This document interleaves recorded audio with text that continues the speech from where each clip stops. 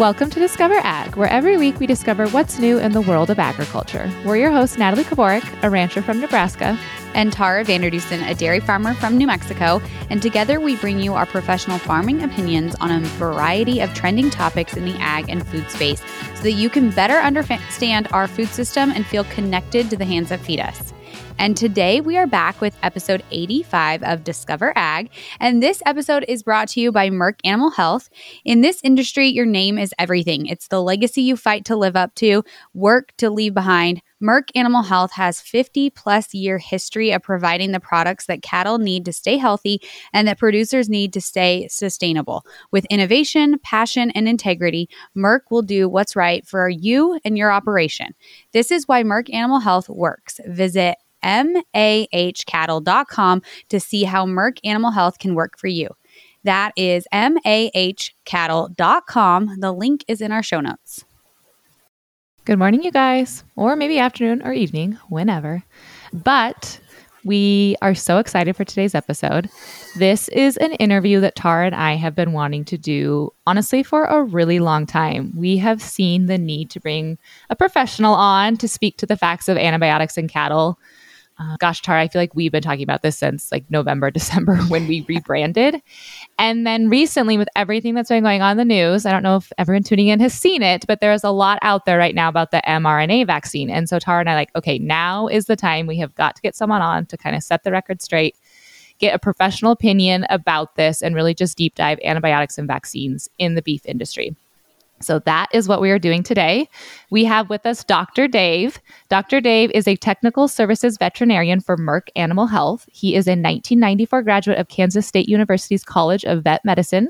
Before joining Merck Animal Health, he devoted the majority of his career to beef production medicine by serving as a feed yard consultant and staff veterinarian for cattle feeding operations in the High Plains.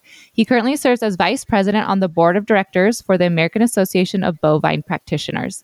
Welcome, Dr. Dave. We are truly so honored and excited to have you here today. Well, thank you. I'm looking forward to it. So I think that maybe it would be best if we separated this conversation into kind of two sections. And the first being antibiotics in cattle and the beef industry, as Natalie mentioned, and then end kind of with vaccinations, specifically, you know, the one that's making headlines, the mRNA for the second half. So thinking about starting with antibiotics, I think what I want to know is kind of like big picture, how antibiotics are used in the industry, staying within, beef and dairy. We haven't said dairy, but, within cattle as a whole. What is the big picture of antibiotics? We use antibiotics to treat sickness. And of course, we have to keep in mind that antibiotics work on bacteria only. They have no effect on viruses. But how they're used is, we see an animal that's sick, whether a respiratory disease or lameness or a uterine infection, whatever it would happen to be. And then we use antibiotics to treat that disease. There are antibiotics that are labeled for instance, BRD control, bovine respiratory disease control. And that occurs when you have a set of calves that might come into a feed yard or a stocker operation, or just a severe weather event that hits a bunch of cattle. And so you can essentially treat the whole group, and that's what the BRD control label is for. So one of the good things I think about antibiotics in the industry, and one of the bad things I think about antibiotics in the industry, is that it is similar to antibiotics in humans, right? So when you started this off, you kind of explained exactly how we would think of it within humans. It is a medicine used to treat bacteria. When you're sick, you go to the doctor, you get a medicine, you take it, you treat it. And that's very similar to how I think of it within the beef industry, right? Same thing. We're treating symptoms. It's prescribed by a veterinarian in this case, not a doctor, but very, similar for people who are not involved in agriculture.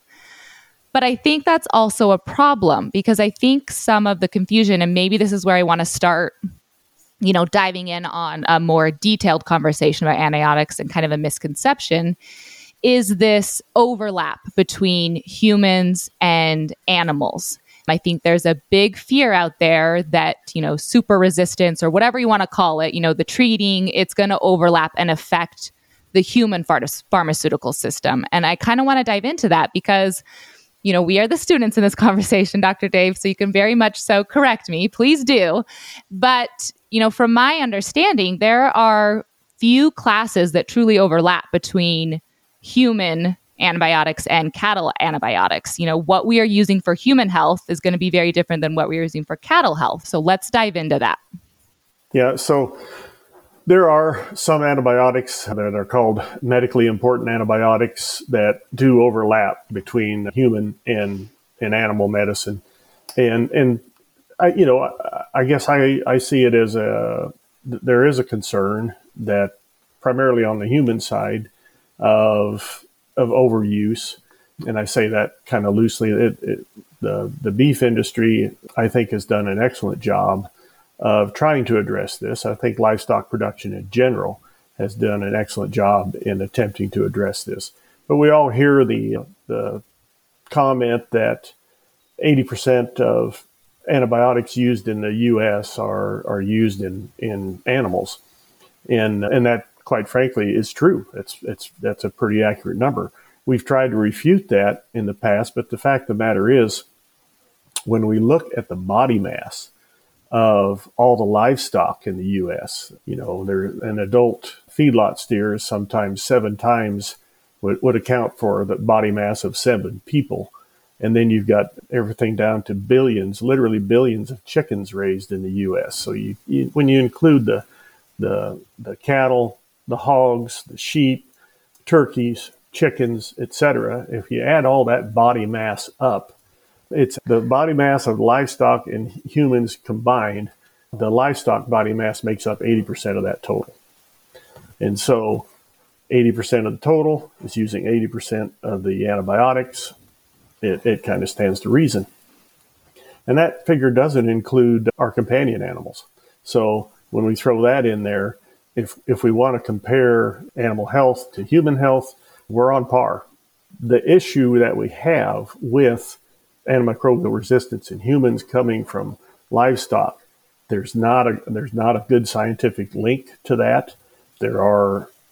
I've read some individual reports, quite frankly, that I think are very weak, that those are just spot cases rather than a true epidemiological look.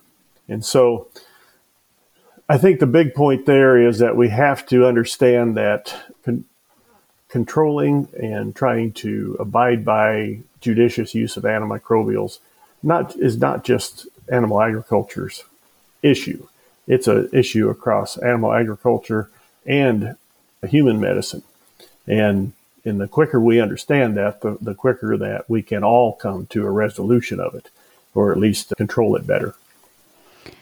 Yeah, I have never in all the years of conversations heard it explained that way about the body weight. Like maybe I've been living under a rock, but that's so helpful to hear or to relate it that like by body weight, it's pretty comparable.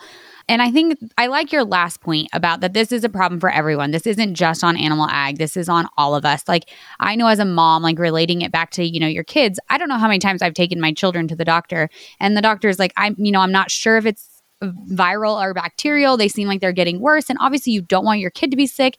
And they ultimately prescribe antibiotics. And I, knowing what I know, I try to be like, okay, you know what? We're actually going to hold out a few more days, see if it keeps getting worse or see if we kick it, if it's a virus. Like, I do think we all have to take a proactive approach to not just being like, well, we're not sure, like just antibiotics, and it is the greater population that needs to take responsibility for this. Yeah, and that's an excellent point. I'm a grandfather now, so but when my kids were young, it was pretty common that when we'd take them in for a respiratory infection or something like that, that they would get an antibiotic, and now, credit to the human medical profession, that's less likely to happen. Yeah, I think that's so well said. And again, going back to kind of my opening statement that the good and bad thing is that we can kind of think of it on the, same wavelength. Tara, you brought up that's how you approach treatment with your kids. And for everyone listening who's outside of the, industry, that as a rancher, we approach a sick calf, the same way. Like we'll be out at pasture and in the ranger, and we'll see a calf we maybe think is sick, and Luke will assess if he thinks it's viral or not, whether we truly have to give the antibiotic or not. And so it's kind of that same judgment, that same conversation that we're having. We're not out there as producers just using all the time. We take in that same sense of judgment of whether we think this is a viral infection or whether this is a bacterial, and we should in fact treat the calf. That's an excellent point. If we're not sure if it's viral or bacterial, and many times it can be very difficult to tell the difference, we've kind of got to safety up and use that antibiotic in some places that we might not be the best instance, but if we waited for a bacterial culture to come back from the lab, that animal would probably be dead before we got those results. We can't withhold treatment from a welfare perspective. We can't withhold treatment and wait. That's very poor animal welfare. So I think that actually teases up really well to kind of jump into the next conversation I want to have, which is this, I don't know if it's a narrative or an idea or really what to call it, but this idea that, as a consumer, they want meat with no antibiotics. And I think what that means then is it correlates back to maybe a ranch that isn't giving antibiotics. And so I want to have, I guess, maybe a conversation around, like you already kind of highlighted the importance of using them, why we'd use them, animal welfare, obviously talk about, the withdrawal period in that, and kind of just, I guess, maybe move into what it looks like, for the no antibiotics in meat kind of conversation. There are, for instance, some poultry operations that have gone antibiotic free, and credit to them. And what that boils down to, frankly, is good management on their part.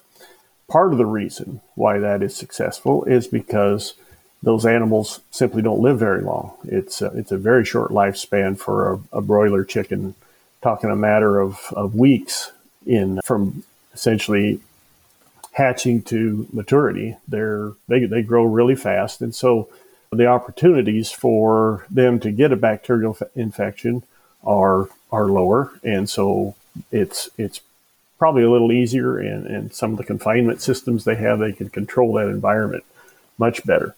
But when it comes to beef and dairy, we're talking about an outdoor system, and it's a segmented industry. And so by virtue of that, we have a lot of exposure to pathogens, and we don't have the true confinement. We take cattle to a livestock auction, take them off the ranch, put them into a livestock auction where they're commingled with other cattle. Then they're sorted for size and then finally shipped out to the feed yard.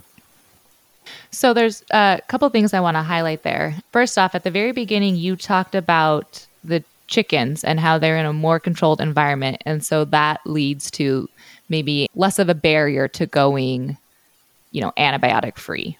Essentially helps. Mm-hmm.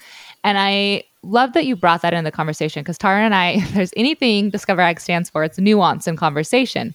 And I thought you so well gave an example of how for everyone who, wants no antibiotic in meat, but on the same hand wants, is anti-CAFO or anti-controlled environments or anti-industrialized.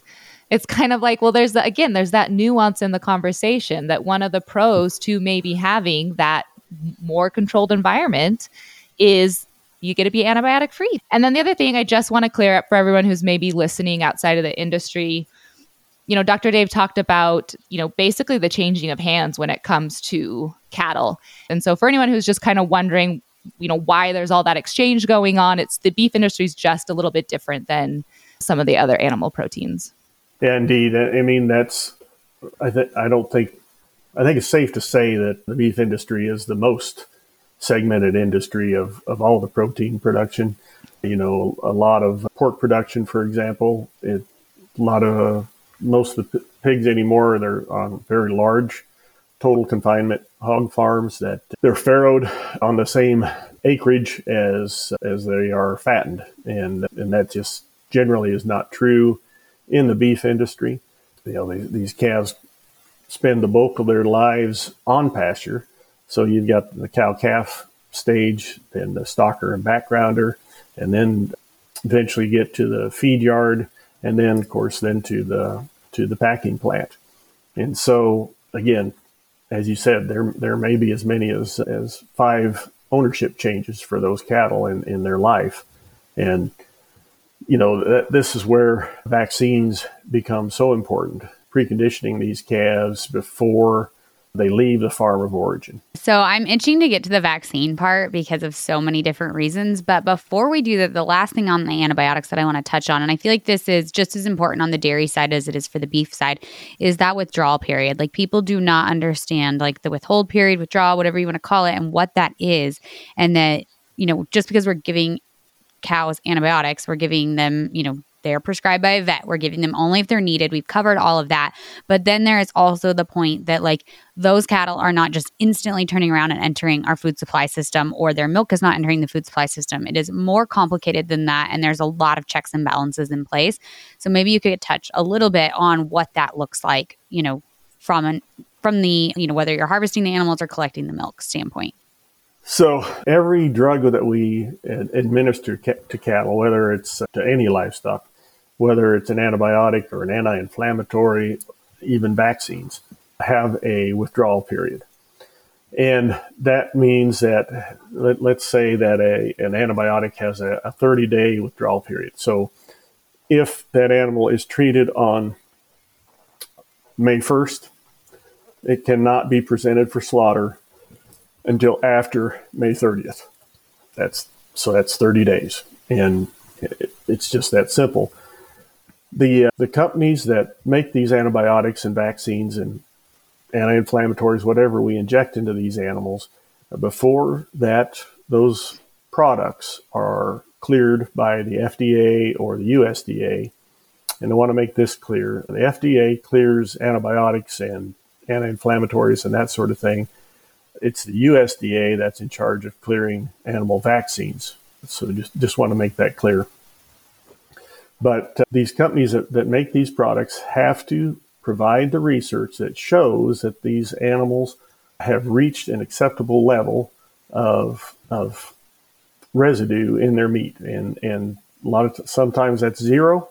Sometimes it's just an extremely low level that is incredibly hard to measure. So there is a withdrawal period. Feed yards and producers observe those withdrawal periods, and that makes our meat safe and residue free when they go to slaughter. It's similar with dairy as it is with beef, that there's a withdrawal period for milking the cow before that cow can come back into our milking herd that it is sold, to the public. So very similar.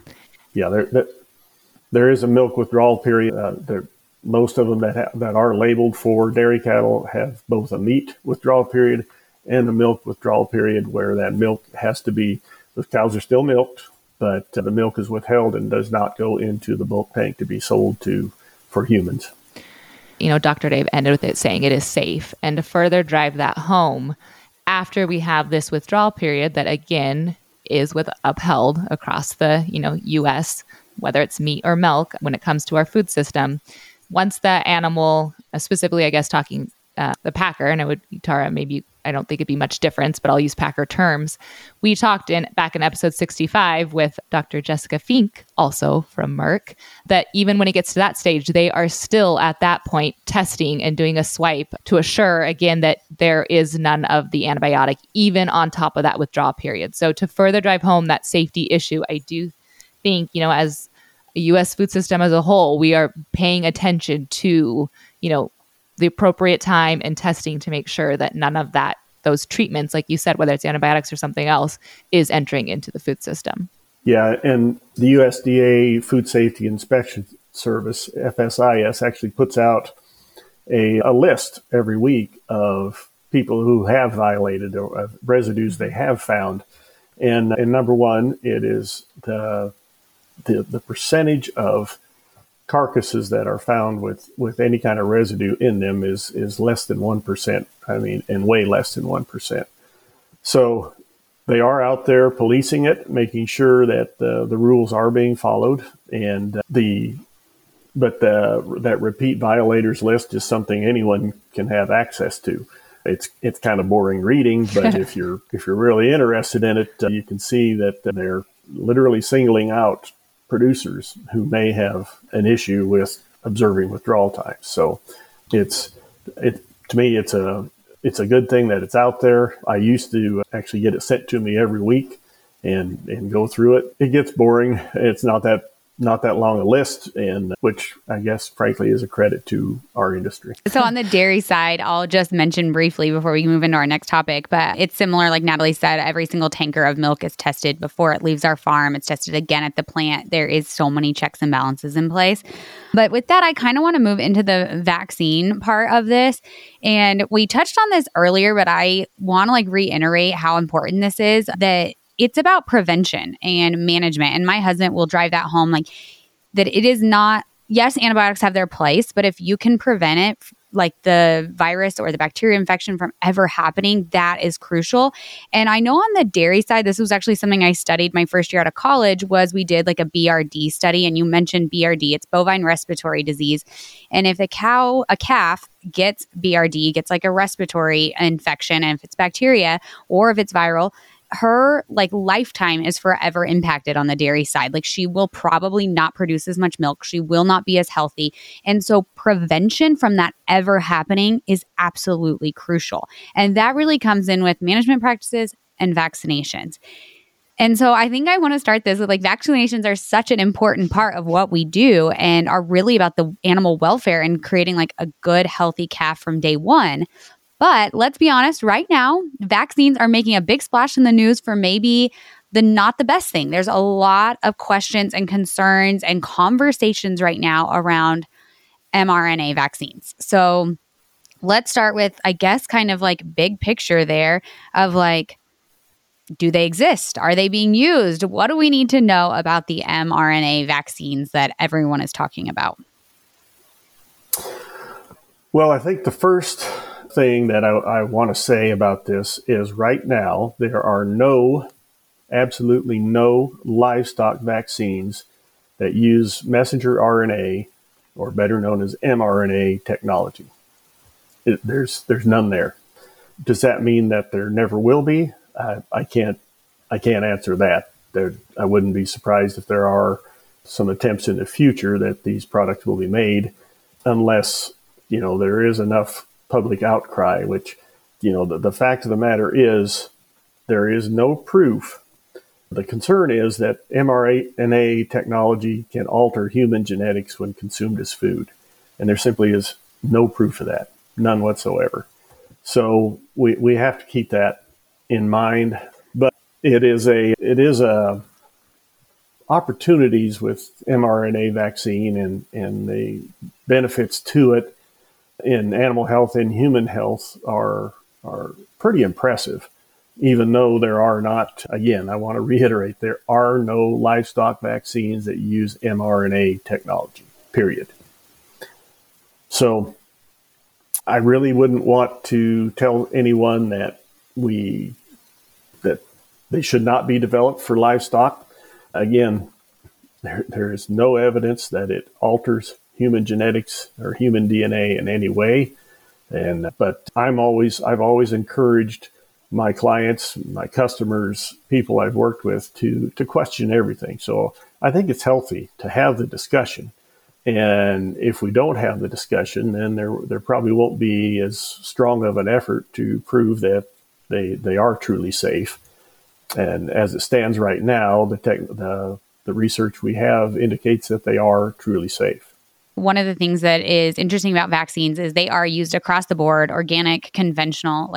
We are using them to be proactive, and it is about animal health. So how are we using them, and what are they doing to kind of benefit us as producers and ultimately for the animal?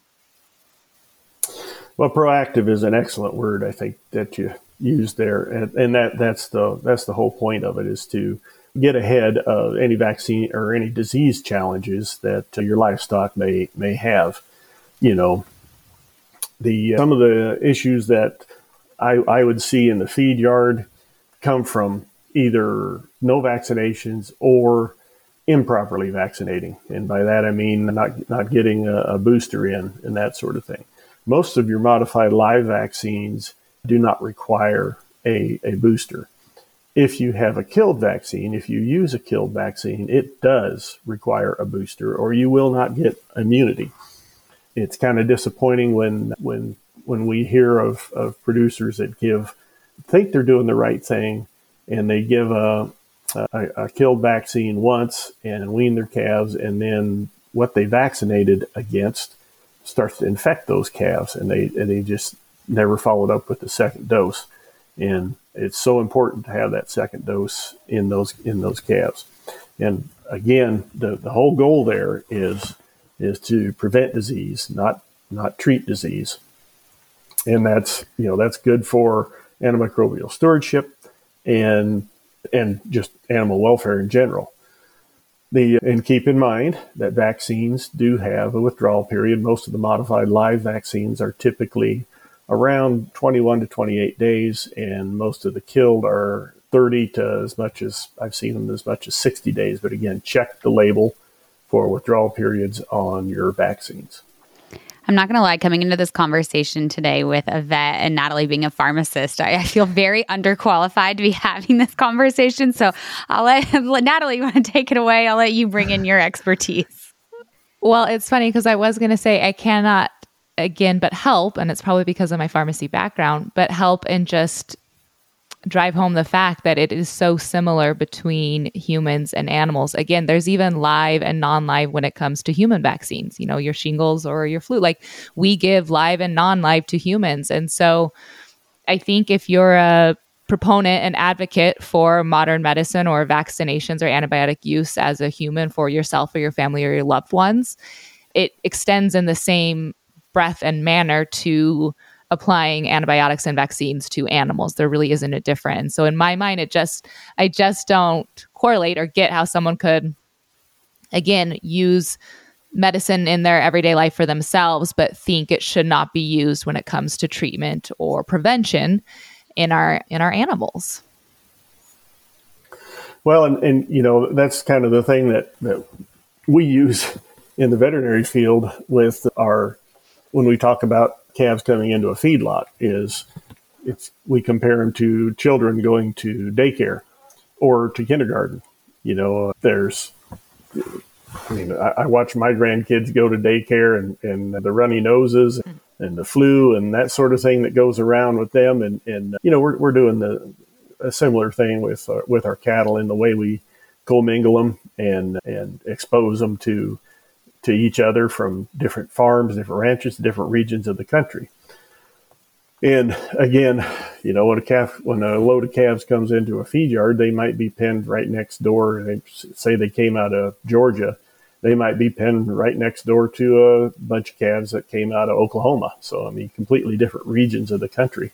And so the daycare model is a good one to compare it to. Yeah, my husband always uses that one. He's always, we have our calves in hutches because we're on a dairy. And he's like, if you've had your kid in a playpen and didn't want them, licking the other kid next door, it's very similar. We don't want our calves all intermingling, mixing until they've kind of got that immune system built up. We've gotten them some vaccines. They've started, working prevention. And then, when they move to that group pen, it is like being in a kindergarten class. They're kicking, they're, messing with each other, playing with each other. And it all, builds on their health and goes back to kind of that animal welfare of getting them off to a good start before we move them to those group pens so that they can not be passing every runny nose to each other. Yep. Natalie, anything else you want to add? I don't think so. Awesome. Is that it? Yeah, I think that's it for today. So thank you all for listening to Discover Ag, where every week we discover what's new in the world of agriculture. And we want to give a special thanks again to Merck Animal Health for being a sponsor of this podcast. Thank you, Dr. Dave, for coming on and sharing with our audience. This was extremely valuable, and I hope it puts a lot of questions and unrest at ease, like people know and can feel good about the decisions we're making for our animals. So thank you so much, and we will see you guys next week.